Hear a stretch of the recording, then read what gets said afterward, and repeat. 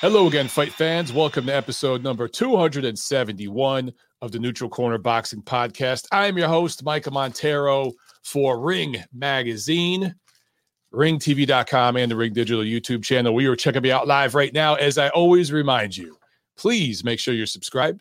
Please make sure that you click that notification bell. If you can't catch the live video show on Monday, remember, every Monday, 5 p.m. Eastern time, same channel, every Monday. If you can't catch the live video, though, the audio podcast comes out Tuesday on Montero on Boxing podcast platform. So look for me, or the Montero on Boxing profile, I should say, on podcast platform. So find me, subscribe, like, share, leave ratings, leave reviews, all that good stuff. It helps me tremendously. As you saw just a second ago, new issue of Ring Magazine is out. Check it out, man. Double issue, right? We got a special this month. So this is, I kept it in the package because I wanted to show you guys the way the packaging comes. I'm going to rip this open right here on the show. This month, you're getting an awesome value, man. You got Canelo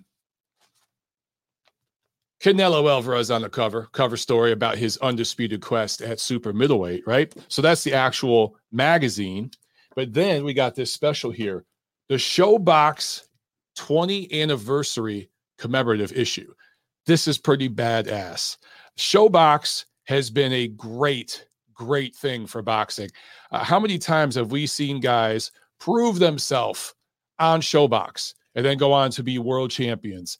We've seen a lot of guys put their O's on the line against each other on ShoBox. I think this is pretty damn cool that you guys get this if you order the magazine this month. You get the double issue, pretty damn cool. And we're going to be doing more and more special edition issues in the coming months. It's actually, I was talking to Doug Fisher this weekend because of a blow-up situation and some last-minute changes we had to make to the issue that's about to go to print.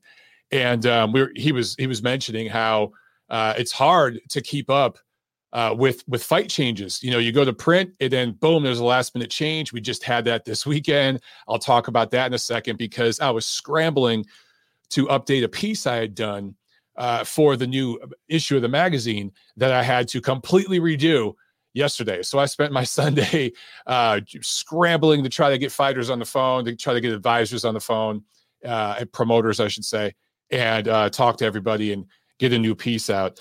So we're definitely going to be doing more of the special issues. I mean, recently you guys have seen special issues dedicated to Hagler, Tyson, Gotti Ward. There's a Gotti Ward tribute. There was a Pacquiao magazine that I was blessed and privileged enough to be a part of.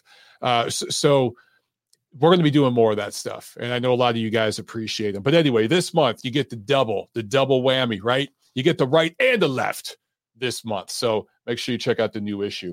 All right, guys. Phone lines are open, by the way, but I'm going to hold off from taking some of your calls. I see a couple of you guys are already on the line.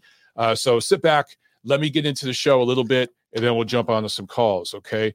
We have a lot of stuff to review from last weekend, of course. And then we got a pretty loaded schedule this weekend, too. So let's jump into news and notes.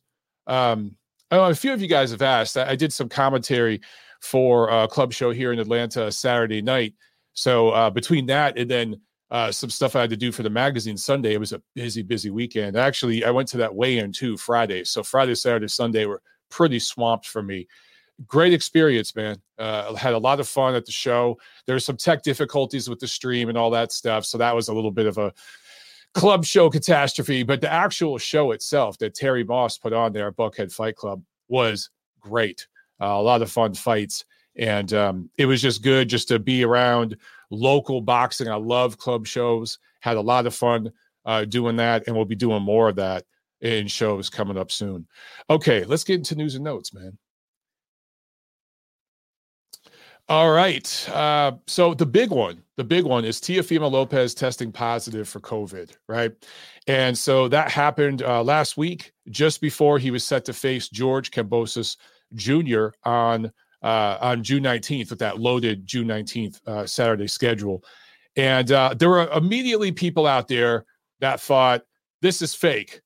This is fake news. They're faking it. And I get it. On the surface, it does look a little fishy. It looks a little strange. You have a young athlete in the prime of his life. He's around a bunch of other people. They don't get COVID. I think maybe one family member did, but it's not as if the entire promotion got it, and it's supposed to be an extremely contagious virus. I get it, guys, but I take them at their word. I really do feel that Lopez tested positive for COVID. COVID's still here, okay? I'm not going to get political here, but the media now is trying to pretend like it's over because they got their way last fall. And so they're trying to paint things a certain way now, right? Sunshine and rainbows. It's still here. People are still catching COVID. It's still a real thing. And here's the thing. Triller promoter Ryan Kavanaugh said that Teofimo Lopez had a 102-degree fever and was measuring it at 90% oxygen. So both of those are concerning figures, especially for a guy who has asthma. As you all know, COVID, the overwhelming majority, 99+% of the people who died from COVID had pre-existing health conditions, were elderly, were overweight. So Teofimo Lopez doesn't check all those boxes, but he does check one with the asthma. So this is something that him and his team got to take seriously. The tentative date that was postponed to the Lopez-Kambosos fight was August 14th, right? Here's the thing. DAZN and Showtime have cards on August 14th as well. And a week after that, on August 21st, is the Pacquiao-Spence pay-per-view. So August is pretty loaded already. So the conspiracy theorists out there that were saying, oh, they're faking all this because the tickets weren't selling very well, and June 19th had such a loaded schedule. They had to, he couldn't make weight. I've seen that excuse. So they fake this. I don't know, guys. Why would you go? As much as crowded as June 19th was, none of the fights on the schedule, honestly, were as compelling, in my opinion, as Lopez-Kambosos was. And none of the cards, top to bottom, were brought in as much value as the Triller show did. Now, the Triller show was pay-per-view, and it wasn't pay-per-view worthy. So there's that. But it was the most intriguing event. It featured the legitimate lightweight championship. Mauricio Sulaiman, by the way, I saw an interview this weekend where he once again said Teofimo Lopez is the undisputed lightweight champion of the world, but Devin Haney's the WBC champion. Whatever the hell that means. I can't make any sense of it. But hey, Sulaiman himself said Lopez is undisputed lightweight champion. So this was for an undisputed championship. This was anyway, as loaded as June 19th was, I think August is more loaded. The fights that you're getting on August 14th, especially the bantamweight fight that you're going to get on Showtime that PBC is giving you, destroys the Lopez-Kambosos fight. Why would you want to go up against that? Plus, it's a pay-per-view. The following week, there's a much, much better pay-per-view. Might be more expensive, but still, people are going to save their money for the Pac-Spence fight. So if they fake this, and this was some elaborate scheme, why would you put it on in August against a more loaded schedule than you are already facing? It just doesn't make sense. This fight was already delayed. The whole process of it has been delayed. Here's my thing, okay? As I mentioned before, Lopez, young, healthy. I have full confidence he's going to make a complete recovery from this, okay? 100% confident in that. But he does have asthma. And boxing is a cardiovascular sport. It requires extraordinary conditioning, especially at the highest level. Is he going to be ready by August 14th? That's the part that I don't really buy into. I don't think this fight is happening until the fourth quarter. I think they're going to take some time to announce that, but it would not surprise me at all if in July or maybe even early August, that date gets pushed back again, because one of the side effects of COVID that I have heard from people, particularly fighters, is that it takes a while after you recover. It takes months. Some of these guys, it takes them months, particularly heavyweights, to get your lungs back, to get out there and really do substantial road work and put in hard rounds of sparring and everything, because these guys don't have their lungs. It takes a month or two. So I don't think Lopez is going to be ready by August 14th. I see this fight happening in October or something like that in the fourth quarter, which is crazy. And it's a damn shame that Lopez is only going to fight once in 2021 after having that breakthrough 2020. Just lost all the damn momentum he had. Tough sport, man. Tough sport. All right. Also, Guillermo Rigondeaux out for August 14th. Nonito Donaire is in. Now, this is what I was alluding to at the beginning of the show. I had done a preview piece on the Rigondeaux-Casimero fight for the next issue of The Ring. I talked to Rigondeaux. I talked to Casimero. I talked to their teams. And I put together a 2,000-word piece, nicely edited, sent it off to Doug Fisher and Tom Gray right before the deadline, which was, by the way, the day after my birthday. So I worked on my birthday. Oh, no, it was on my birthday. The deadline was on my birthday. So I worked on my birthday to get that piece out, right? I work every damn day, man. This was on a Sunday I got that piece out. And then what happens? Not even a week later, the fight completely changes. PBC announces that they're going to have Casimero and Donaire fight on August 14th. Now, much better fight, right? All of us are on board with that. It's a much better fight. It's an all-Filipino showdown, which is going to be a lot of fun. Going to be a great crowd atmosphere because PBC is intelligently putting it on at Dignity Health Sports Park in Carson, California. There's a very large Filipino population in California, period. It's the biggest in America, especially up in the Bay Area. A lot of those folks will come down. That's where Donaire is based now. But in LA, there's a huge Filipino population as well. So the crowd is going to be awesome. It's going to be so much fun, the atmosphere for this fight. But the fight itself, just because of the styles, much, much better. And it's a unification. These are two legitimate world title holders. Donaire has the BC, Casimero the BO, and these are legit. Rigondeaux's title is one of the WBA's 4,000 titles in the bantamweight division. It was a paper title. He's not really seen as the real champ. That's Naoya Inoue, right? We already know that. But these two guys are both legit title holders. So we recognize Inoue as the champion, but just under him is Donaire and Casimero, and these two guys are going to fight. So two of the top three bantamweights in the world right now are going to fight each other. Awesome job by PBC. I just wish you guys would have announced it 2 weeks prior, so you could have saved me a day of my life. But I'm happy to take it, man. That is an awesome matchup. I'm looking forward to that one. And to me, again, even if Lopez and Kambosos fight on the 14th, and also I think I mentioned it before, I think DAZN has a card as well on the 14th. Easily the best fight on that night is going to be the PBC show on Showtime. That was just an amazing freaking fight, man. All right, let's get into the review, guys. And then I promise I'll get to some of your calls in just a few, all right? But I wanted to plow through these, just review what we saw last week, because it was a loaded weekend. And I should mention that the card that I covered here in Atlanta, there was an upset special. Jimmy Williams scored an upset over Yuri Foreman. We had Yuri Foreman on the show last Monday, and he was making his comeback, and he dropped a decision. So that was an upset special that, if you're Yuri Foreman now, you have to reconsider this comeback thing. So that was in the main event of the card that I worked here in Atlanta.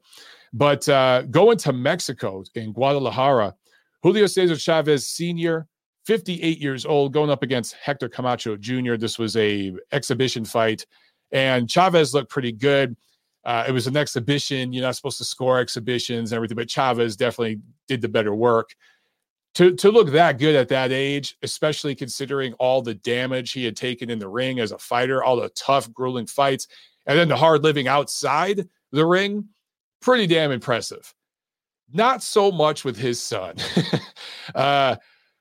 Junior dropped a split decision to Brazil's Anderson Silva, who I talked about last week in the preview, came in 1-1 as a boxer. Now he has a winning record as a boxer, technically, but 46 years old. And the two guys that he fought in Brazil were very, very low-level opponents. I would beat both of them. I'm going to put that in record. I'll say it right now. I'd beat both the guys Silva beat, right? Or actually, he lost to one of them. So he comes in 1-1 in this fight. And no disrespect to those guys. If a chump like me can beat them, I'm just saying that's the level of opponent that these guys were. So even though Junior is a catastrophe, he's an absolute catastrophe, he's a disaster, he was still favored to win this fight. And then on top of it, it's in Mexico. It's his father's fight card, right?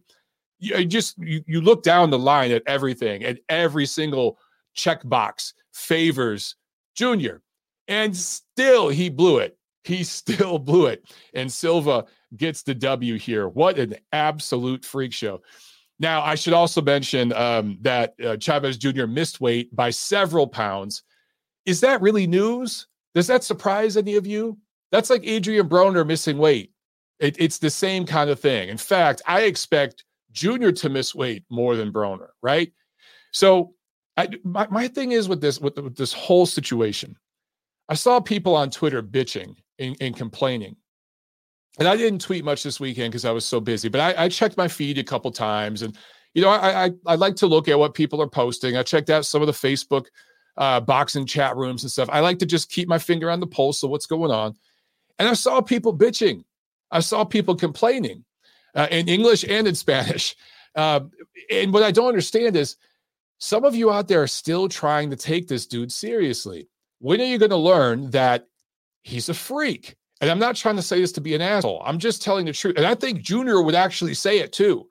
He's a troll. He's having a good time, and he's just being the freak show, the circus act that he is. Once you embrace that, have a good time with it, you won't be disappointed. But that's what it is. That's what Junior is. So stop trying to take him seriously. Stop being disappointed when he misses weight. Go in expecting him to miss weight. Be disappointed if he makes weight. That's when you should be disappointed at this point. That's what I don't get about some of you guys. You just don't want to see it for what it is. All right. We're going to go north of the border now to El Paso, Texas, where Jaime Munguia headlined a Golden Boy on the Zone card, scored a 6-round retirement win over Camille Zermeda, who is a last-minute replacement. Remember, he was originally supposed to face Maciej Sulecki, and Sulecki dropped, I think was injured, so this fight got postponed. Then it got rescheduled, and he just dropped out. I don't even know why he dropped out the second time. Anyway, 2 weeks notice, Zermeda comes in. So great performance by Munguia. He did look very, very sharp here. I do think that Eric Morales working in his corner is helping him. They're refining some things. But for me, it's really, really hard to gauge where Munguia is based off of this win. He was going up against a guy that was a last-minute replacement, 2 weeks notice. So, and some people, of course, on Twitter, they couldn't help themselves. Munguia stopped Zermeda in 6. Triple G, it took him 7. Of course, anything to get down on Triple G, right? But you guys, Triple G was facing a fully prepared Zermeda and an undefeated one. Munguia was facing him on 2 weeks' notice, coming off a loss. So very, very different situations. You know what I'm saying? Still, good performance by Munguia. However, am I ready to say he's ready to beat Charlo, ready to beat Golovkin and those kind of guys? No. You can't really, again, you just can't gauge where he is right now based on this performance. But considering everything, considering what he had in front of him, he did what he was supposed to do. So in that regard, I give him an A for this performance. You know what I'm saying? He did his thing. He did what he was supposed to do against this level of opponent, coming in with only 2 weeks to prepare. So I give him credit. But not ready to call him a future champion at middleweight quite yet. However, on this card, man, upset special of the year and probably knockout of the year. Could you guys name me a bigger upset or a bigger knockout? Gabe Rosado. Everybody in the boxing world was happy for him. Everybody was rooting for him this Saturday night. Dropped in the first round against Bektamir Melikuziev, Bek the bully, right? Who I got to admit, I was actually talking about this fight with a few folks at the weigh-in I was at in Atlanta Friday, because a few folks there had worked with Gabe and knew him well. And I was telling them, man, Gabe's going to get beat up in that fight. Gabe has bled so much. He was a 54, then a 60. Now he's fighting at 68. This kid he's fighting is just a rough, rugged customer. He's going to get beat the hell up. That's what I told everybody. And then 24 hours later, I look like an idiot because, well, a round in, it looked like what I was saying was going to happen because Rosado was dropped early on. It wasn't a bad knockdown, but he was dropped. But man, oh man, I think Rosado saw a tick in Bec Daboli and something that he kept doing.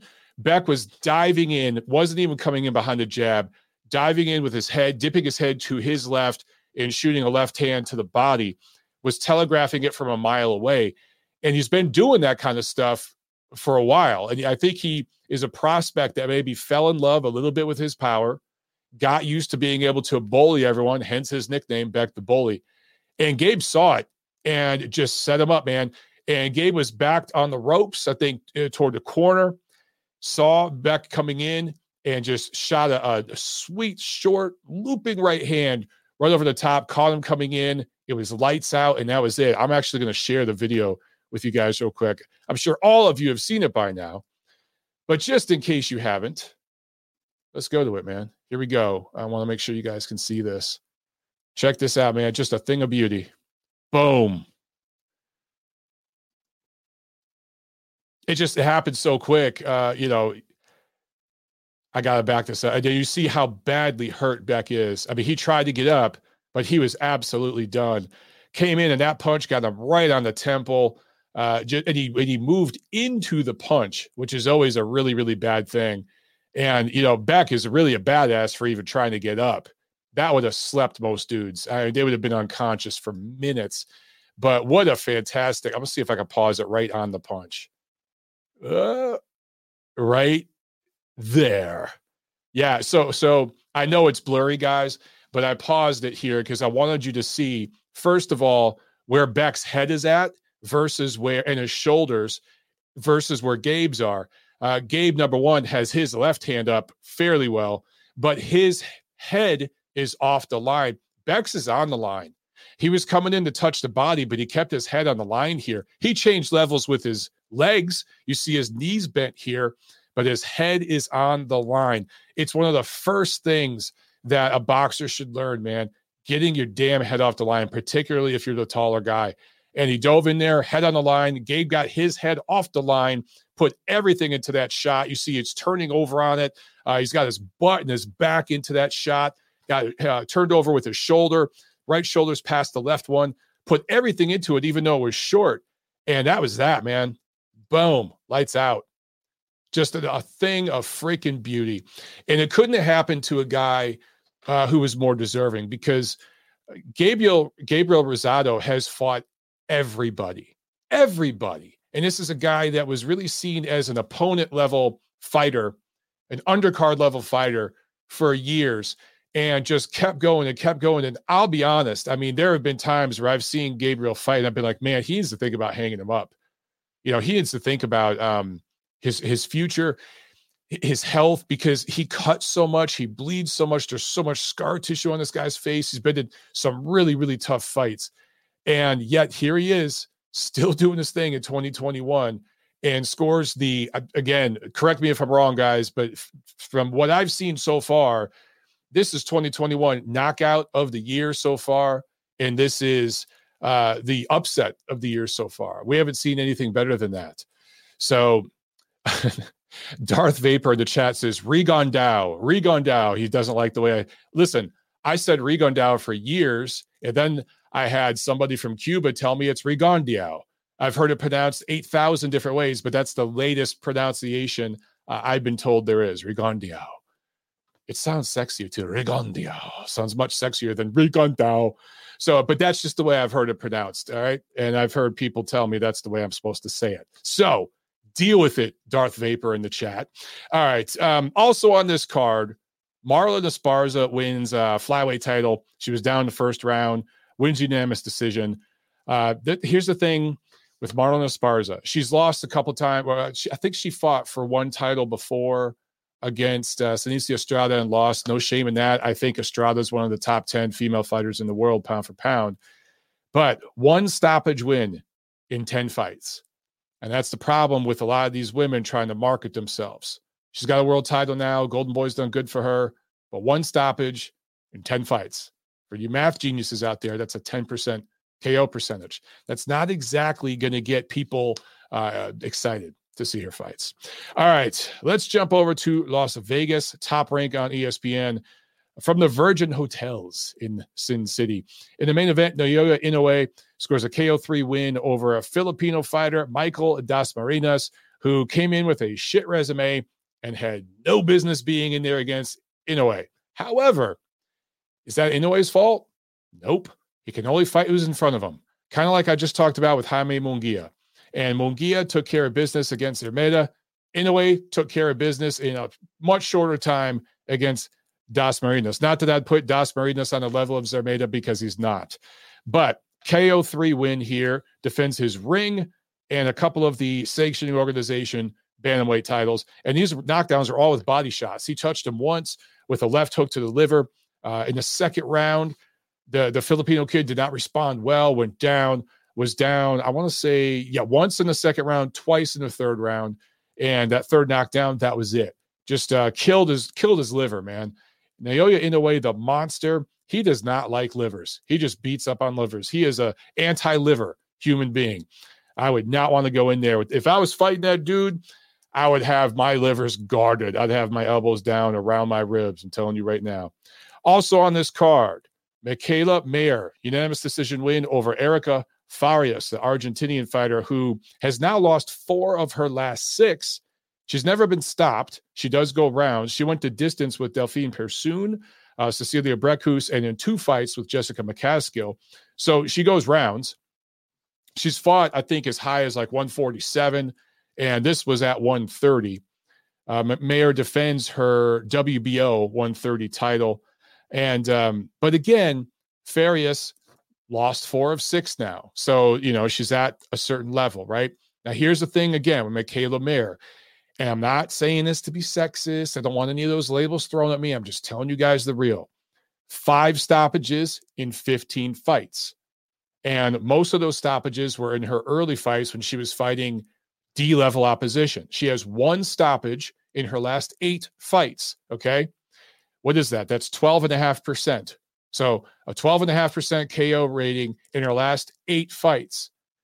And most of those fights weren't even against top opposition. She's only recently in her last 4 or 5 fights really stepped up and started fighting a higher class of opponents. So if you're not going to knock out girls, good looking, young, smart, has an attitude on Twitter, markets herself, all that good stuff. Okay, I get it. But if you're not knocking girls out, it's going to be hard to get the casual fans interested. And that is a problem that a lot of female fighters face. So until you get that girl who comes in and she's drilling girls and she's knocking girls out and creating that kind of buzz and excitement, that's what Ronda Rousey was able to do over in UFC because she was submitting girls. She was, arm barring them and all that kind of stuff. And Amanda Nunes right now, she stops girls. Cyborg in her prime was stopping girls, right? That's, there's more ways to stop somebody over there. You don't necessarily have to have explosiveness and upper body strength to do it in MMA. Not the same way you need to in boxing. You need a lot more athleticism to knock someone out in boxing. I get that. That's going to work against female fighters, biology, yo.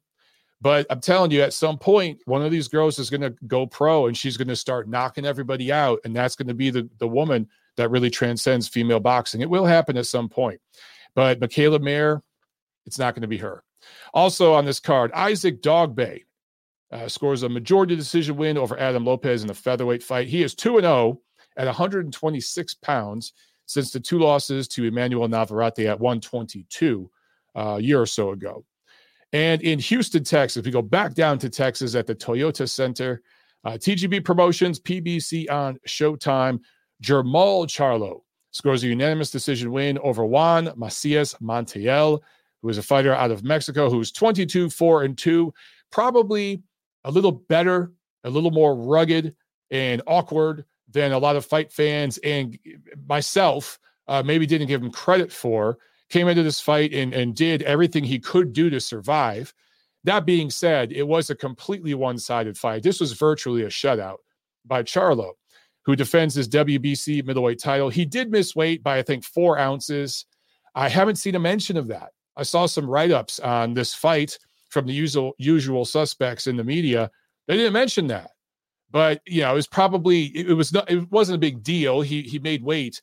It was maybe just a miscalculation on the team scale or whatever, but still should at least be mentioned, right? Should at least be mentioned. But Charlo got absolutely beat up on social media for his performance in this fight.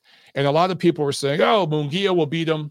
Look what Munguia did to an opponent at this level. And for the record, Munguia fought a better fighter than Montiel. Zermaida, that version of Zermaida still probably beats Montiel. It would have been a competitive fight, though. But, Munguia had a better opponent, stopped him. Charlo, probably gets beat by Munguia, right? And Golovkin beats Charlo, and all these guys beat Charlo. Slow down, everybody. I think it's pretty clear Charlo didn't take Montiel that seriously. I think it's clear that he took him a little lightly. Not that he should have done that. Not that I'm making excuses for him. You should never take an opponent lightly. But I think this wasn't the guy we saw fight Derevianchenko, was it? The guy that fought Derevianchenko probably stops Montiel late rounds.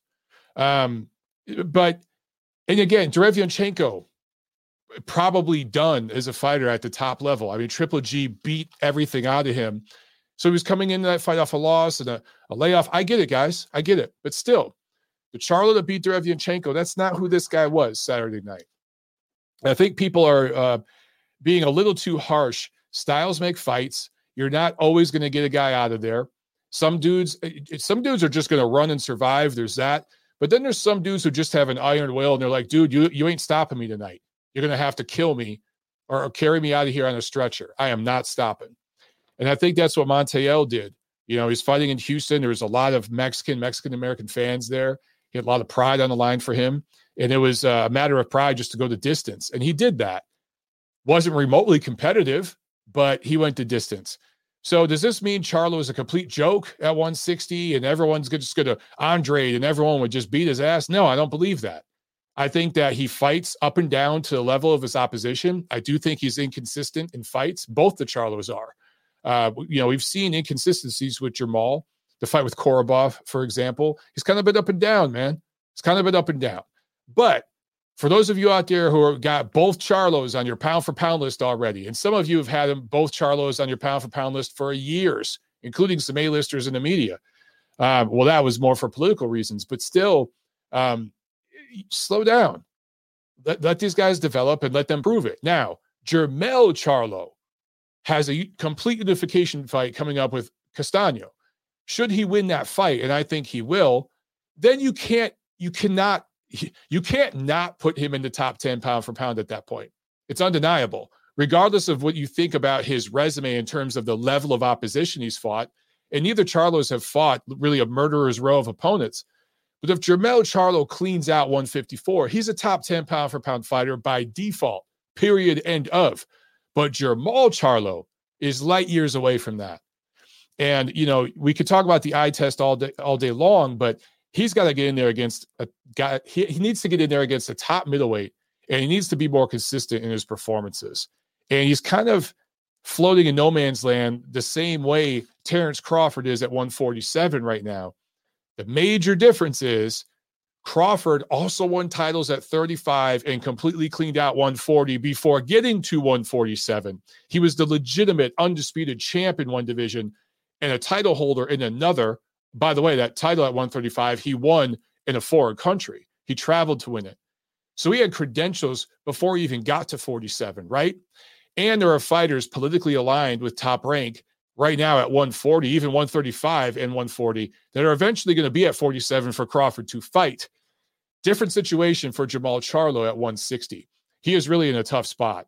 And it's up to him, not his team. I'm sick of fighters saying, oh, it's up to my team. Bullshit, my man. It's up to you. Your team works for you.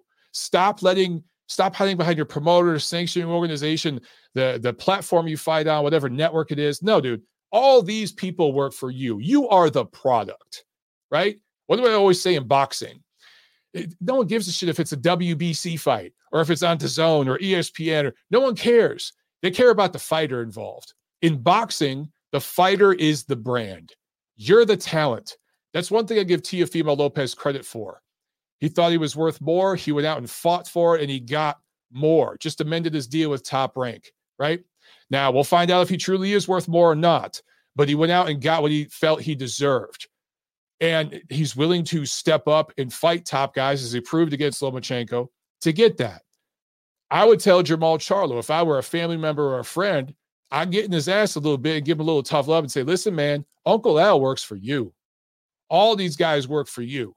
So if you want to fight Andre and prove yourself, if you really, really want to fight these top guys, start calling them out, and then behind the scenes, get your people working on it. All he did after this fight was call out Triple G, knowing goddamn well that Triple G ain't going to fight him. Triple G has a deal to fight Murata at the very end of 2021. So the earliest fight between Triple G and Charlo could even happen is next spring. Charlo knows that. So by calling out Triple G after this fight, that was him essentially saying to his fans, I don't give a flying fuck. I'm going to keep fighting guys like Montiel. All right. Also on this card, Isaac Cruz Gonzalez scores a unanimous decision win over Francisco Vargas in an entertaining lightweight fight. Vargas has been in some tough wars, getting long in the tooth. I got to think a prime Francisco Vargas beats Gonzalez. So he needs to start thinking about what he's doing here. And also, Angelo Leo got a majority decision win in a 122-pound fight. Okay. Whew. That's a hell of a review. Lots of fights to talk about.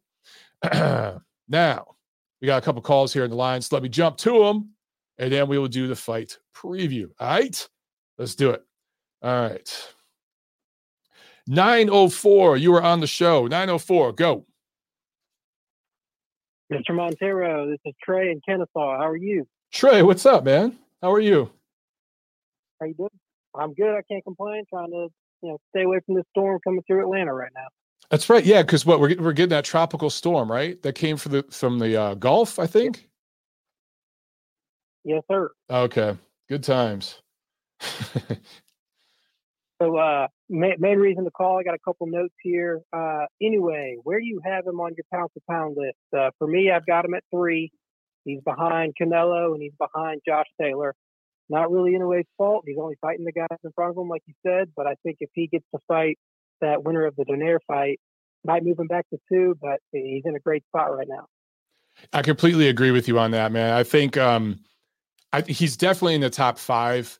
I think here's the only things that I'm lock solid on. Canelo's number 1 right now, and Inoue is definitely in the top 5, along with Taylor and a couple others. How you rate them after that is kind of up to you, but I'm good with Inoue at number 3. And a new name for Inoue, not just the monster, also call him Saki Bomb because he hates liver so much. I like that, dude. That's a good one. I will use that. Another thing, I watched a bit of the Charlo fight. One thing I just didn't understand is Montiel consistently was messing with his trunk. Hands down, pushing him down. Charlo had him in a corner and basically just waited for him. I mean, that's prime time. Knock him out, get your hands on him, but just watch him play with his shorts the entire fight. Yeah, it was kind of bizarre. I saw a couple of people tweeting, "Oh, this is the most entertaining one-sided fight I've ever seen." I'm like, not really. I thought Montiel showed tremendous heart, but as far as playing with the trunks, my guess is there was something going on with his cup. Let me just tell you guys out there, if you've never worn a protective cup in boxing, they're extremely uncomfortable. I can't stand them.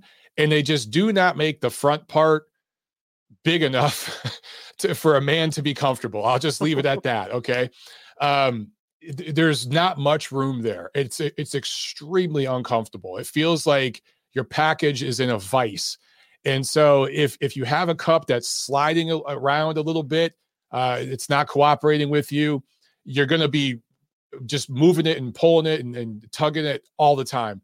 And that's what I saw with Montiel. So maybe there was something going on with the cup. All right. Canelo, I saw a story last week. Nothing is a done deal yet, but I'm assuming he's going to fight Plant somewhere around that Mexican Independence Day time frame in September. Is that what you're hearing? Yeah, that's what I'm hearing. The date is, it could be before or after Mexican Independence Day, depending on how some other things roll out. But that is Canelo's date. I think Oscar De La Hoya has a exhibition fight right around that time too. I don't think that's going to affect Canelo's decision at all. But I do think we're going to get Canelo Plant this year. And then it wouldn't surprise me at all to possibly see a third fight between Canelo and Triple G next spring. The only other upset I could think of that happened recently, and I was looking at the betting odds while I was waiting on hold, was the Hurd loss. Oh, yeah. Except the Bully, the Bully and the Hurd fight, they both opened up around the same amount of money, minus 1,200 to minus 1,400, depending on the books. But the Bully fight, I mean, he jumped up to minus 2,000 plus on fight night. But obviously, being knocked out with that one-hitter quitter, is a little different than Hurd just looking like trash. Yeah, that's a good point. But you're right. Similar odds, and Hurd too. Former champion, former unified champion. So he was a much more proven guy than Beck. Beck's a prospect, But in terms of betting odds, yeah, right around the same. And like you said, that one-hitter quitter, man, it's so definitive. And the fact that Rosado was down in that fight, I think you got it. That fight has to be upset of the year so far. And the only other one I could think of, but it's a prospect, was Rodriguez getting beat. But he lost to a very good fighter, Sims. So an underrated fighter. Yeah, I think that was just a lot of us sleeping on Sims, honestly. Well, that's all I got for you. Great show. Big fan. Glad I got to call in. Looking forward to grabbing a beer with you. Hell yeah, man. Yeah. Keep in touch with me this week because you said you had some time this week, right? Maybe we can make it happen. Yes, sir. All right, brother. Stay safe during the storm, man. Stay dry. You too. See you. All right. There he goes. Trey, thanks a lot for calling in, man. Trey lives here in the Atlanta area. We've chatted a bunch, just online and stuff. And he's just never had a chance to call in. But I totally forgot. There's because today it's been all cloudy and I'm like, what the hell's going on? And they're like, oh yeah, there's a tropical storm. So that's what's up. Okay, let's jump to another call real quick. 513, you're on the show. What's up? Hi, Michael. This is Andrew. I just wanted to get your thoughts real quick on what do you think Charlo should do following this fight. I personally think the best fight for him would be Andrade because they both kind of need a dance partner right now. But assuming he can't get that, if he isn't able to fight Andrade, what do you think he should do to kind of potentially get that fight that everybody at 160 and 168 seems to just be kind of chilling, waiting for Canelo to tap them to get that big payday that he always brings? Yeah. I completely agree with you that Andrade is the guy.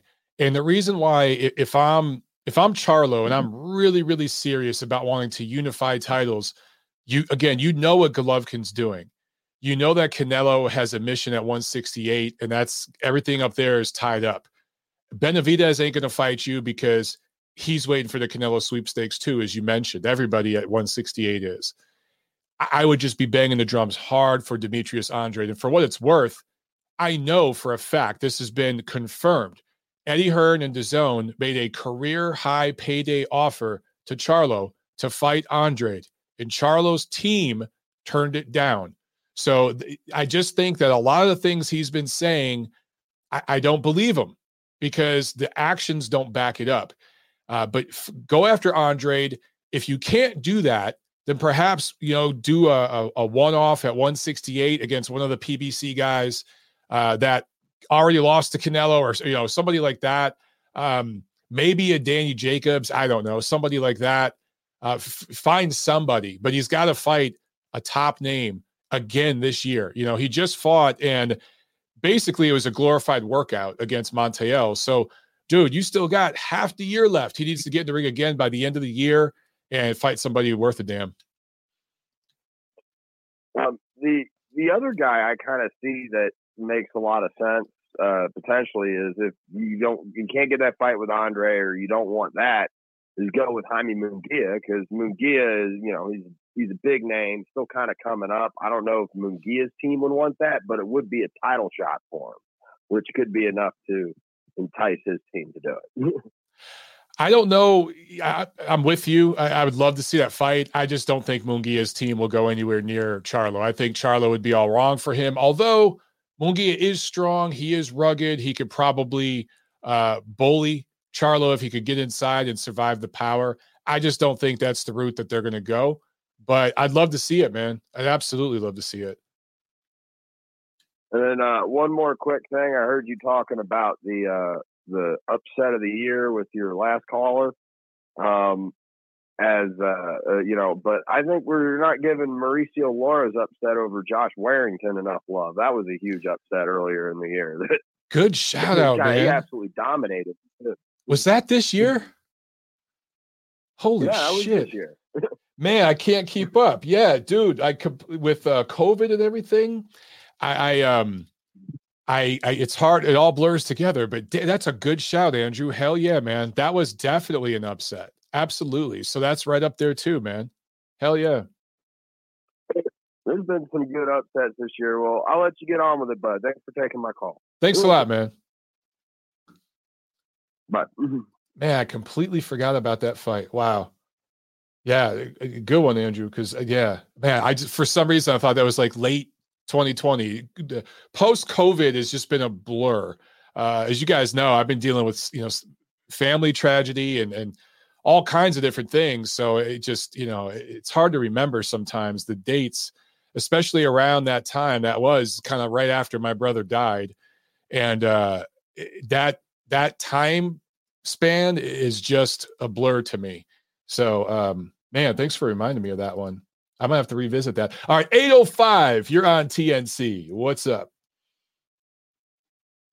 Hey, Mike, nothing much. I just wanted to call in because I don't know if anybody's called into your show today or not, but I just found it kind of funny that all the Charlo apologists are trying to make Montiel sound like he was John the Beast Mugabe that he beat on Saturday night.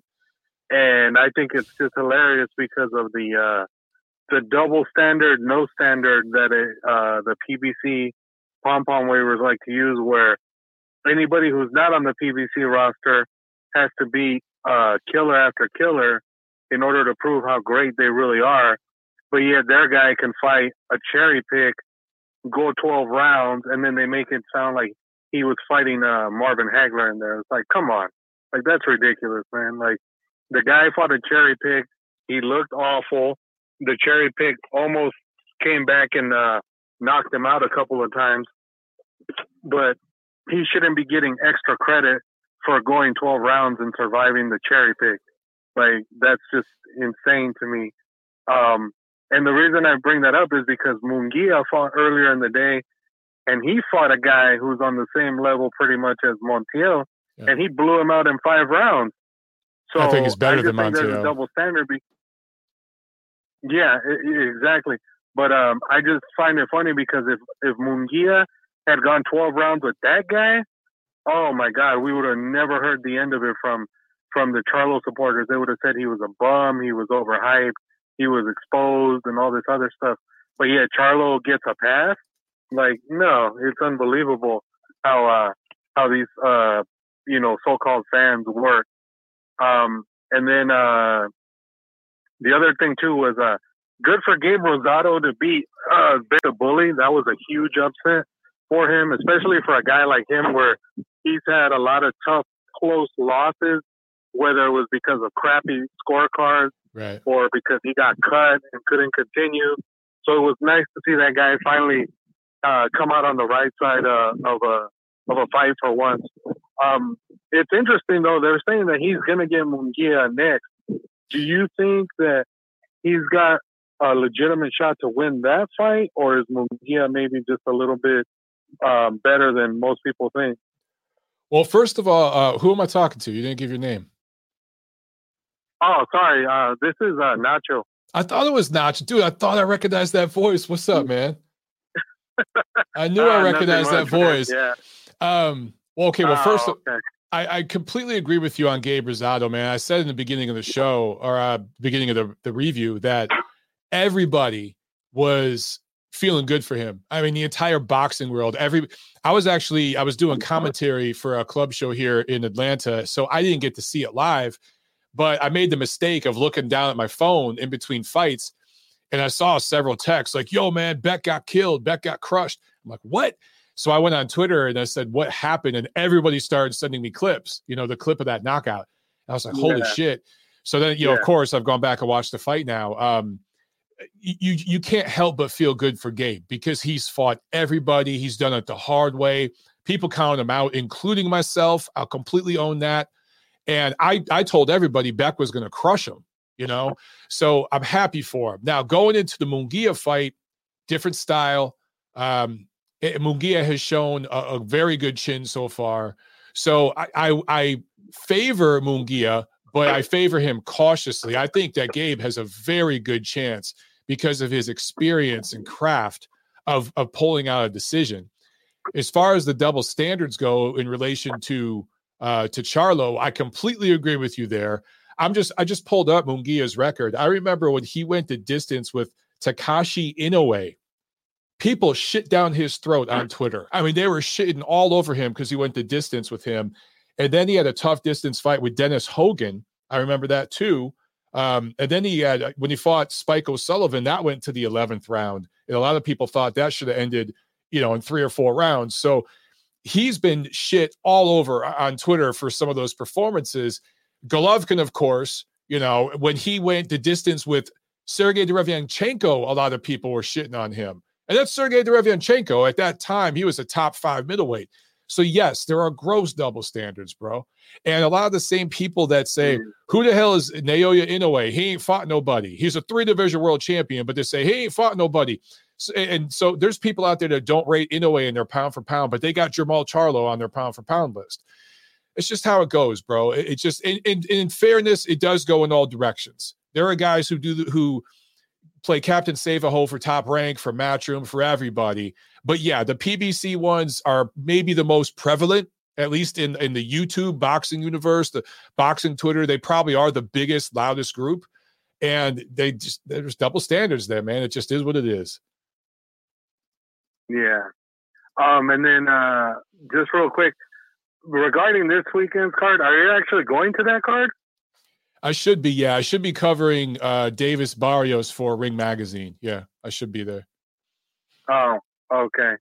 Yeah, I mean, I'm not all that thrilled about that card, to be honest. I think there's a lot of very substandard matchups that they're trying to push as a pay-per-view, and I just have a feeling that once the dust settles, PBC is not going to release the numbers again on Davis's pay-per-view, but they're going to be putting it out there that, it sold all this, like it was a great success and all this other stuff. But in reality, they're not going to release any of the numbers, just like they didn't release any of the numbers for the Floyd Logan fight, even though it's been almost 3 weeks since that happened already.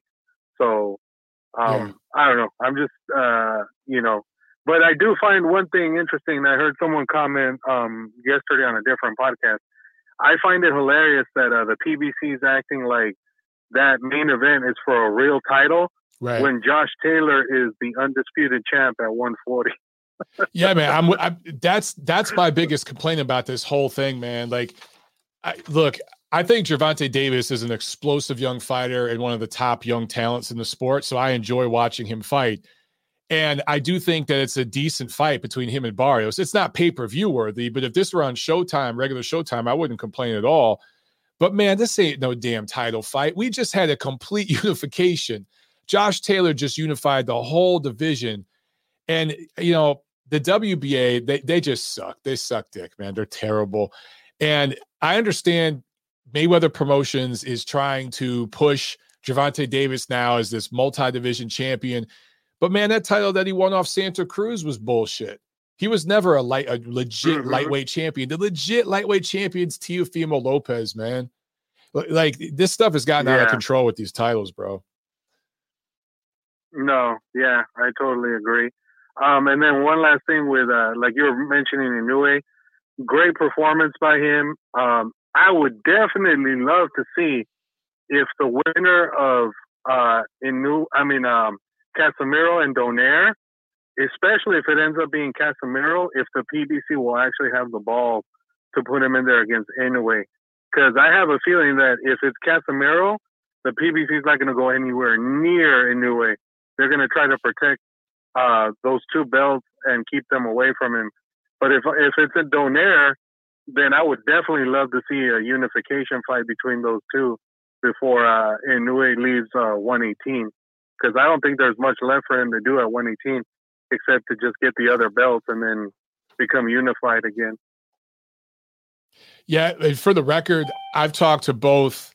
I actually talked to Nonito and Rachel Donaire yesterday, and I've talked to Casimero last week. I talked to his promoter, Sean Gibbons, yesterday. They have all told me that, they're focused on the fight August 14th, but they all want Naoya Inoue. Donaire wants a rematch with him. He's been wanting that. And Casimero, it's funny, man. Casimero calls Inoue the Japanese turtle because he says he's hiding in his shell from him. He's like, I'm the real monster. He's the Japanese turtle. So I know Casimero wants Inoue. So if we don't see the winner of Donaire and Casimero fight Inoue, that'll be a huge disappointment because I know the fighters want it. Okay. All right. Thanks for taking my call, Mike. Thanks a lot, Nacho. Have a good one, brother. You too. All right. Man, oh man. You know what? We got one more call, guys, so then I'll get to this preview. But yeah, I really, really hope that politics doesn't get in the way of a complete unification at bantamweight, because that would be special.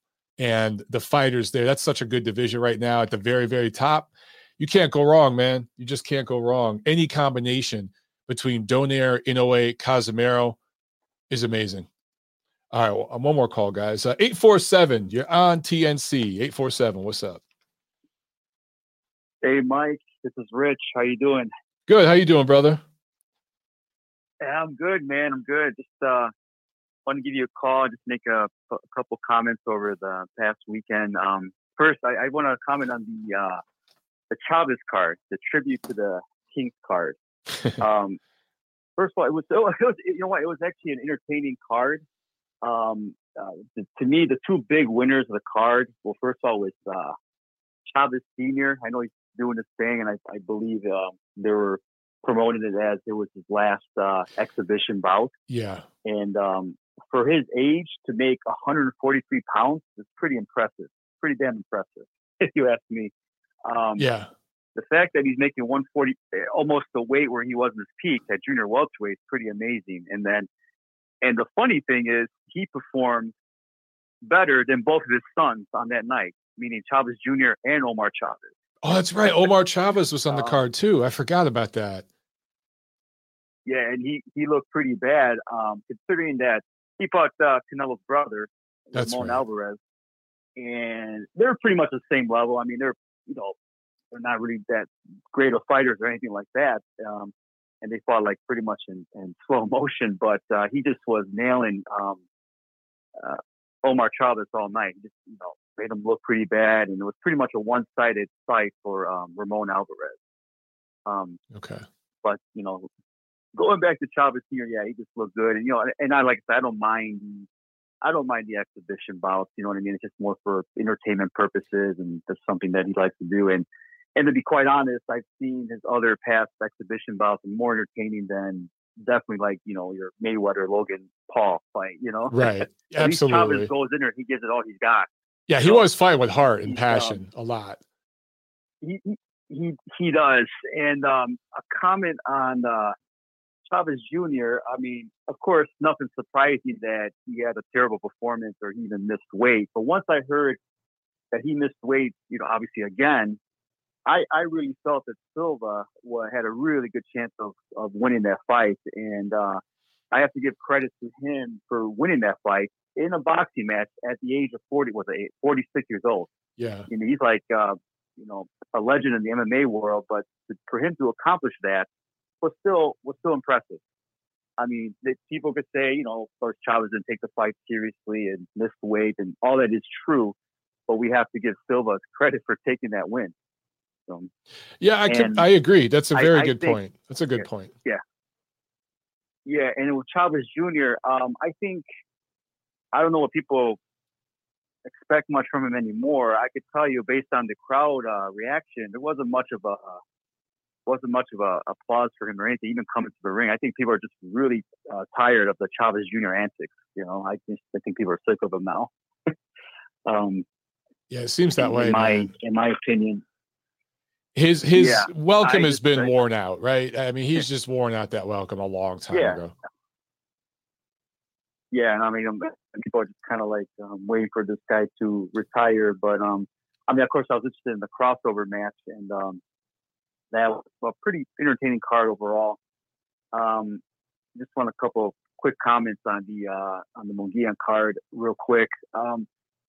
First of all, on the Gabe Rosado fight, I know he was an underdog in that fight, but I really felt that he had a good shot of winning. I didn't want to I didn't write him out. Actually, I won $85 on his win because I was pretty confident he was going to take the win. Nice on Beck the Bully. I just felt that as a lot of hype they were giving on Beck the Bully, and even though Rosado's considered a little shot worn at the stage of his career, to me this was a big step up for Beck the Bully in fighting Rosado. That's the way I look at it. To me, it was like a huge step up, and I just couldn't believe the odds were, pretty wide in favor of Beck the Bully. I felt like, all right, I'll put a little bit of money on Rosado. I mean, of course, I only bet like $10. I'm not like a big time gambler, but hey, if you bet 10 and you got 85, man, that's pretty good. I did. That's good. Yeah, I did. Yeah, it was pretty impressive. And on the women's bout between Marlon Esparza and Yves Silva, I personally thought Silva won that fight. I'm not sure if you were able to watch that fight. No, I haven't seen it yet. Your gig going on. But if you watch the fight, it was pretty close. But I thought Silva won that fight, and I think a lot of people will agree with that. She even dropped Esparza in that first round too. I personally thought that Esparza did not win that fight. I'll have to check it out. All right, there might have been some home cooking there. Yeah, let me know what you think. Okay. I think so. Let me know what you think. I thought Silva did enough to win. It was a good competitive battle, but I thought she did enough to win. And with the knockdown, I think that that's still a deal for me for Silva to win that fight. So I believe there was even some boos after the fight while they're interviewing Esparza. I heard some boos in the audience. Interesting. So I don't think. Yeah, I think I kind of. Everybody else watching the fight felt the same way. So I don't kind of. I want to comment. I also want to comment too on Inoue. Even though he fought an overmatched opponent, I think with a lot of fighters, even like a Canelo, when they fight overmatched opponents, they just look spectacular in doing it. And I think that's that's why these guys are like top pound for pound fighters. Right. They even though they fight, overmatched opponents, he's getting rid of the guy like really quick. You know what I mean? So yeah. He's like exploding them. And I think a lot of the top elite fighters, that what makes them stands out, that when they have the overmatched opponents, they just blow them out, So it wasn't like, he dragged or he struggled. And that's why I think Inoue is at that top level. I think I put him at number 2 pound for pound on my list. Okay. So I think he's right up there. With obviously Canelo being number 1. So, I'm not mad at that at all, man. I could see that. No, I could see that. Yeah. Yeah, and then and I think this weekend's of boxing is pretty good. I like both matchups. I like Tank and Barrios, and I also like the Lomachenko and Nakatani fight too. I like them both. I think there's both good matchups this weekend. As far as I know, like the other guy, I think, commented about the title fights, or like we know that's pretty much bogus, the WBA title fight instead for Tank and Barrios. But I'm not looking. We could just get rid of the whole WBA and just look at the fight itself. It's a risky fight for Tank, in my opinion. Move up to 140, fighting one of the top guys at 140. So if Tank knocks out Barrios, I have to give, Tank a little bit more recognition, because as of yet, like you said, he's exciting, he's fun to watch, and I think he's a good fighter. But he has not yet proven that he's was even a top lightweight. Yeah. His best win on record was against Pedraza, and everybody else, Fedek, Gamboa, I don't count those, or even Santa Cruz, because I know Santa Cruz is a taller guy, but he's a world champion at bantamweight, moving up the weight exactly classes and fighting Tank. Exactly. So I can't put Tank in that top level. However, if he, takes care of Barrios, then okay, then we can have a little different discussion. But I think that's a good matchup. So kind of curious to see how he does in this matchup and see, you can keep that knockout streak going on, or you can have problems against a younger guy, but a legit 140 pounder. It should be interesting. So. That's a perfect segue into my preview, bro. So I'm going to get to it. Okay, man. Good stuff as always, man. Good too, man. All right. That was nice talking to you, Mike. All right, man. Have a good one. All right, man. Take it easy. All right. Bye-bye. There he goes. All right. Thanks a lot, Rich. Good stuff, man. All right, let's get to this preview, guys, because that is a perfect segue. I should also mention, I think I made a mistake earlier. I said that Tank's win against Santa Cruz was for a title at 135. No, it was his fight against Yuriorkis Gamboa, I think, for a bogus WBA title at 135. The fight against Santa Cruz was somehow for the 130 and 135 bogus WBA titles. Both of them were bogus. So the one title that I give Gervonta Davis credit for winning that I really see as a legit title was when he beat Jose Pedraza at 130. I can't remember if that was the WBO or IBF. I can't remember which damn alphabet group it was, but whatever belt that was legit. That is the one title that I look at in Gervonta Davis's whole career as a legitimate title. And I think that's the one he lost on the scale, right? I think there was maybe one defense or something, and then he lost it on the scale. So correct me if I'm wrong on that, guys, but that's the way I kind of view his career. And there's so much potential and everything, but there's so much smoke and mirrors with the way he's marketed. And that's what Floyd Mayweather does. So Mayweather Promotions, and that's how they're promoting him. And I recognize that every promoter does it. Every single promoter is full of shit, from the top guys down to the club level guys. All of them are full of shit because promoters, their job is to kind of upsell the fighters that they represent, right? They represent these fighters, so they sell they show their best assets, they exaggerate the best, and they try to minimize and trivialize, if not hide, the worst assets the fighters have. That's what they're supposed to do. Think of a promoter talking about their fighter the way people talk about their children.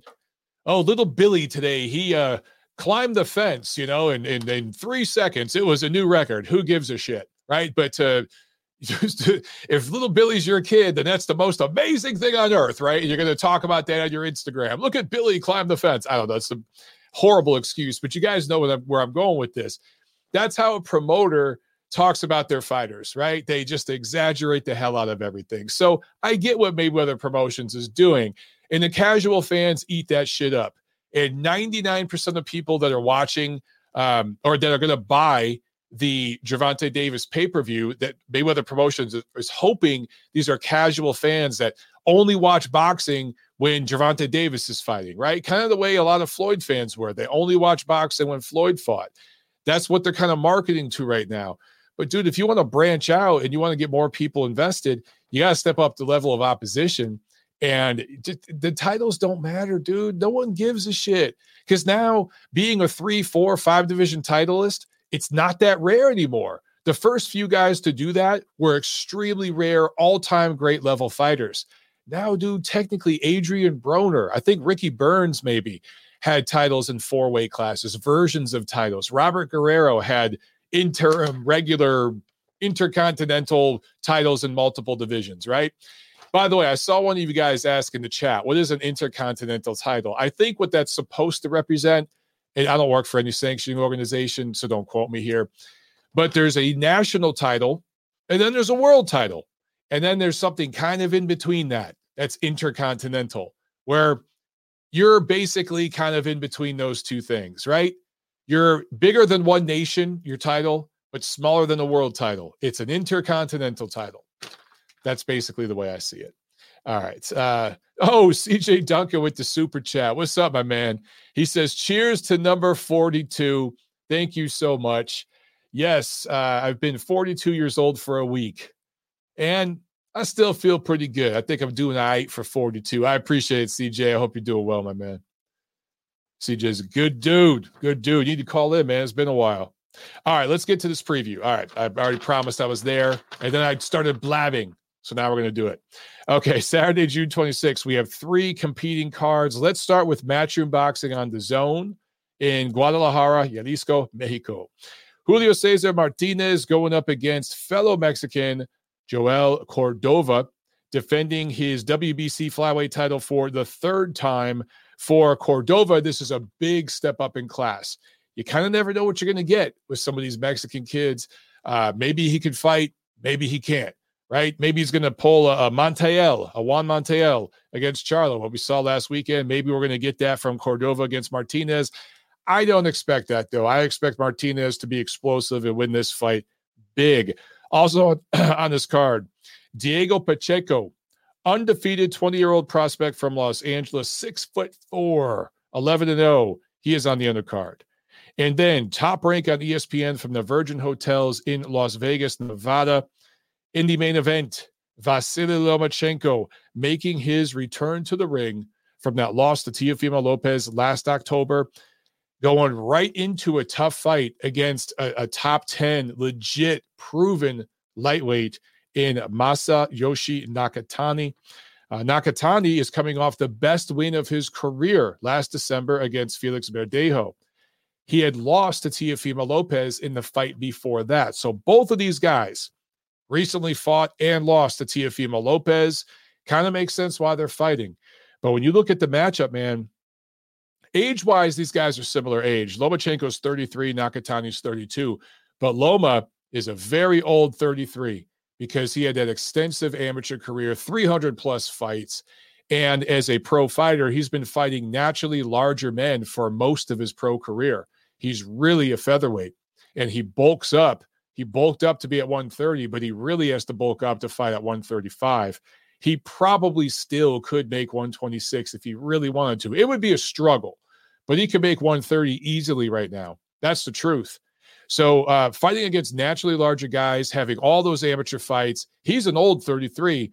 Nakatani, yeah, he's been in some tough fights as a pro, but he didn't have this big, extensive amateur career, and he's pretty much punching down at everybody he's fighting. He is a big, tall, physical lightweight, so he doesn't have the miles on the odometer that Lomachenko does. Also, Loma, 5'7", 65-inch reach. Nakatani, 5'11", 71-inch reach.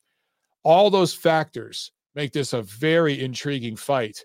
We don't know where Lomachenko's head is at after that loss, the layoff, right? It's been, that was October. So it's been over half a year, right? 8 months or so. Maybe the rest did him good. I don't know. But all things considered, when you look at the last fight each of these guys had, Loma took a tough loss. Nakatani had an impressive win. So one guy's kind of trending up, one guy's kind of trending down. These guys are meeting at a very interesting time in their careers. I'm really, really excited for this fight. Also on this card, California-based Kazakhstan native Zanabek Alim Kanuli. Whew, tough names. 9-1 record. No, he's not 9-1. He's 9-0. Sorry about that, guys. Southpaw, 2016 Olympian, going up against Rob Brandt. This is a middleweight fight, a nice step-up fight for the Kazakh fighter. I like this matchup a lot. Rob Brandt is an experienced guy. He held a piece of a world title briefly. I think he beat Murata briefly at the WBA, right? Even though the real middleweight champ was Canelo. It might have been Triple G then of course Canelo, and then it's kind of blown up now. But still, he held a piece of a title, and he's an experienced guy. So for Alim, geez, why is it so hard to say his name? Alim Kanuli, for him, this is a nice step up against Brandt. I like this doubleheader. This is a good show from Top Rank. I definitely will be checking this one out. But I'll be working one other fight here. Real quick, I want to get to the super chat from Feeling Dangerous 113. Thank you so much. He says, thanks for answering the question. I promised the $5. It's confusing with all of these titles sometimes. LOL, my bad. No, I completely understand. And for the record, there's more titles. Okay, there's regular, interim, super, diamond, gold, silver. I'm forgetting some franchise. But then there's also like regional titles, right? So there's here in the United States, there's a lot of state championships. You'll see like Texas heavyweight champion and stuff like that. Those aren't really recognized, outside of that local commission, though. But with the sanctioning groups, there's intercontinental titles, there's Asia Pacific titles, there's international titles. There's a bunch of these kind of titles that are kind of in between being a national champion, regional champion, and a world champion. So it's a way to work yourself up in the sanctioning organization system. And the way it's supposed to work, okay, in boxing right now, is when you go pro as a prospect, you fight for the minor titles. There are sanctioning organizations like the NBA and groups like that. The ABF is a brand new one. And is a guy that's 5-0 or whatever, 10-0 maybe, fighting on club shows, on undercards, you're going to fight for those kinds of titles. Then you're going to step up and start fighting for WBA, Intercontinental, WBC, International. Maybe I got those backwards. But those sorts of titles, or WBO, Asia Pacific titles. I think there's a Latin American title. I think there might be an African title. I know there used to be. So like you go for those like regional championships, and that's the way you work yourself up into the top 10, and then you get lined up for the interim titles, the silver titles, the regular titles, what have you, and it goes from there. That's the way it's supposed to work. Let's see. Sports Talk with Troy says Loma beats Nakatani, but it's going to be close. I'm with you, man. That's a tough fight. That's a tough fight. LPS in the chat says, I rate Chavez Jr. above Crawford. Love it. Love the trolling. That's what you do with Chavez Jr. Just troll. Just troll. I personally, man, I got Chavez Jr. rated pound for pound number 1. Even though Canelo beat him, that was a robbery. I think Chavez should rank higher than Canelo. Sports Talk with Troy also says, I feel since Tank has missed weight at 130 and 135, 140 might be the best weight for him. Barrios is going to be tough. The thing is, dude, I feel you on that, but his last fight, I think, was at 130, and he made weight. He's left, I think, home, and now he trains in Vegas, which I think is much, much better for him. And I just don't. 140, man, that might just be too much. That might be too much. CJ Duncan says Booker T is the greatest intercontinental champ. Boom. Chris Bergen asks, when will you be fighting in the ring, Mike? I can't talk about that yet. I need another week or two to put that on record, my man. So more to come. Zach D says he's too short for 140. Yeah, he's short. He's definitely a little dude. He's a very little guy. Let's talk about this fight, guys. PBC on Showtime pay-per-view, State Farm Arena, Atlanta, Georgia. ATL. In the main event, Gervonta Davis going up against Mario Barrios for a bogus 140-pound title. Who gives a shit about the WBA title? Let's just scrap that. Let's not even talk about it. It's just going to annoy me.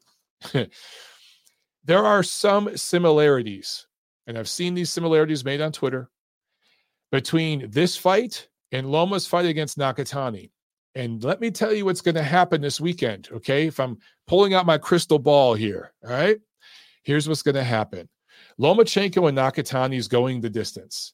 I think Nakatani has a very good chance of actually pulling the upset. I don't think he will, though. I think Lomachenko is going to pull out a close decision, and it's going to be hard for him at times. He's going to struggle at times in that fight, and it's going to be a tough 116, 112, 115, maybe even 115, 113 kind of matchup.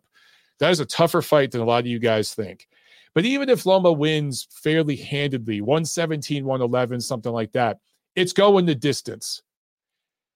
Gervonta Davis, on the other hand, is probably going to knock out Mario Barrios. And I know he is rated as a top 10 140-pounder right now. He's not that proven, guys. Let me pull up his record real quick, okay?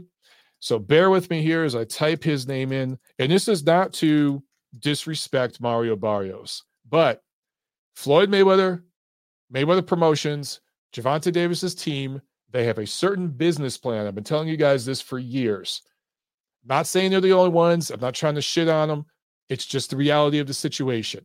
They scout. They know what they're doing when they make these matchups, okay? And they see things in Barrios that I see and that a few others out there see and are talking about. When I look at his record, I'm looking at Barrios' record right now. He is 26-0. That looks damn impressive. He's 5'10", 71-inch reach. He's basically the size of Nakatani, just a pinch shorter, but basically the same size. Meanwhile, Gervonta Davis is actually a couple inches shorter than Loma. He does have a longer reach, though. He has longer arms. He's definitely a bigger, stronger guy than Lomachenko, but he's more short and squat, right? So on the surface, matchup-wise, size-wise, it looks like these are very similar fights. Nakatani is going to be tougher for Loma than Barrios is going to be for Davis. When I look at Davis's record, I'm not going to go through every damn fight, but just scroll down the names, guys. On BoxRec here, there's several of these fights that don't even have 1 star, but it's a lot of 1 stars and 2 stars, a couple of 3 stars. He's never had a 4-star opponent. This is his first, and this is on BoxRec, and I think their rating systems goes from no stars to 5 stars. That's how they rate the level of fight. This is considered a 4-star fight by them. But the best opponent he has fought so far is Batir Akhmedov, who, by the way, is going to fight on the undercard. He's going up against Dominican Republic native Elginis Mendez, who now lives in Yonkers, New York. But Barrios and Akhmedov fought in 2019. I was there for that fight. And even though Akhmedov was down twice, there's a lot of people in the crowd that thought that he won that fight and got ripped off. And that is the best opponent he has faced to date. Gervonta Davis is a cut above Akhmedov, right? He's definitely more explosive, a much bigger puncher. If I pull up Akhmedov's record real quick, let's just go all the way with this, all right? Akhmedov does have 7 KOs and 8 wins, but you look at his level of opposition, not very good either. So I'm not saying Barrios is a bad fighter, because he's not. And he is in his physical prime, okay? But he hasn't fought anything like Gervonta Davis, talent-wise, power-wise, explosiveness-wise. And he is not going to have the craft to protect his body and to protect against hooks. And once Tank really starts lining him up, timing him, and setting up his power, as long as Tank fights disciplined early on, takes his time, sets things up. If I were Tank, I would jab my way in, straight right to the body. Jab my way in, straight right hand to the body. Once you got Barrios thinking about that, you can start feinting that shot, throw left hooks up top. Once you go with the left hooks up top, then you can start getting the left hooks down below. Once you get the left hooks down below, and he's looking for that, you can feint. You can even feint the stab to the body and come with overhand rights. He's going to have so many options to get under or around Barrios's guard, and Tank is so much faster, more explosive, and definitely has better craft. I think Gervonta Davis is going to knock Barrios out. And I'm telling you guys what's going to happen on Twitter. The usual suspects, the same ones who were praising Charlo for his performance against Montiel this week, are going to be shitting all over Lomachenko, struggling and going the distance with Nakatani, and praising Davis as a 3-division champion for beating and stopping Mario Barrios. That's what's going to happen, guys. So you heard it here. All right. Also on this card, Erickson Lubin, who is 5-0 since his KO1 loss to Jermell Charlo in 2017, going up against Jason Rosario, making his ring return from the KO8 loss to Jermell Charlo last September. So both of these guys have knockout losses to Jermell Charlo, the better of the 2 Charlo brothers, at least resume-wise so far, and fighting each other. This is an interesting fight. This is the most interesting fight on this card, in my opinion. This fight's better than the main event. And I actually think it's more competitive and intriguing than the main event. If I'm proven wrong and Barrios shows us levels that we've never seen before, and he shows vast improvement from that fight 2 years ago against Batir Akhmedov, I'll give him full credit. I'll eat my crow. I'll own it. All right. But for the most part, again, Mayweather Promotions know what they're doing. They have a certain plan in mind. And I'm not going to use the term cherry pick, but they chose Barrios for a reason. The WBA helped him out because he has a piece of the WBA title. That's good marketing for Tank to his casual fans. But style-wise, they're fighting this guy for a reason. If they were really interested in fighting for the legitimate 140-pound championship, we know who that guy is.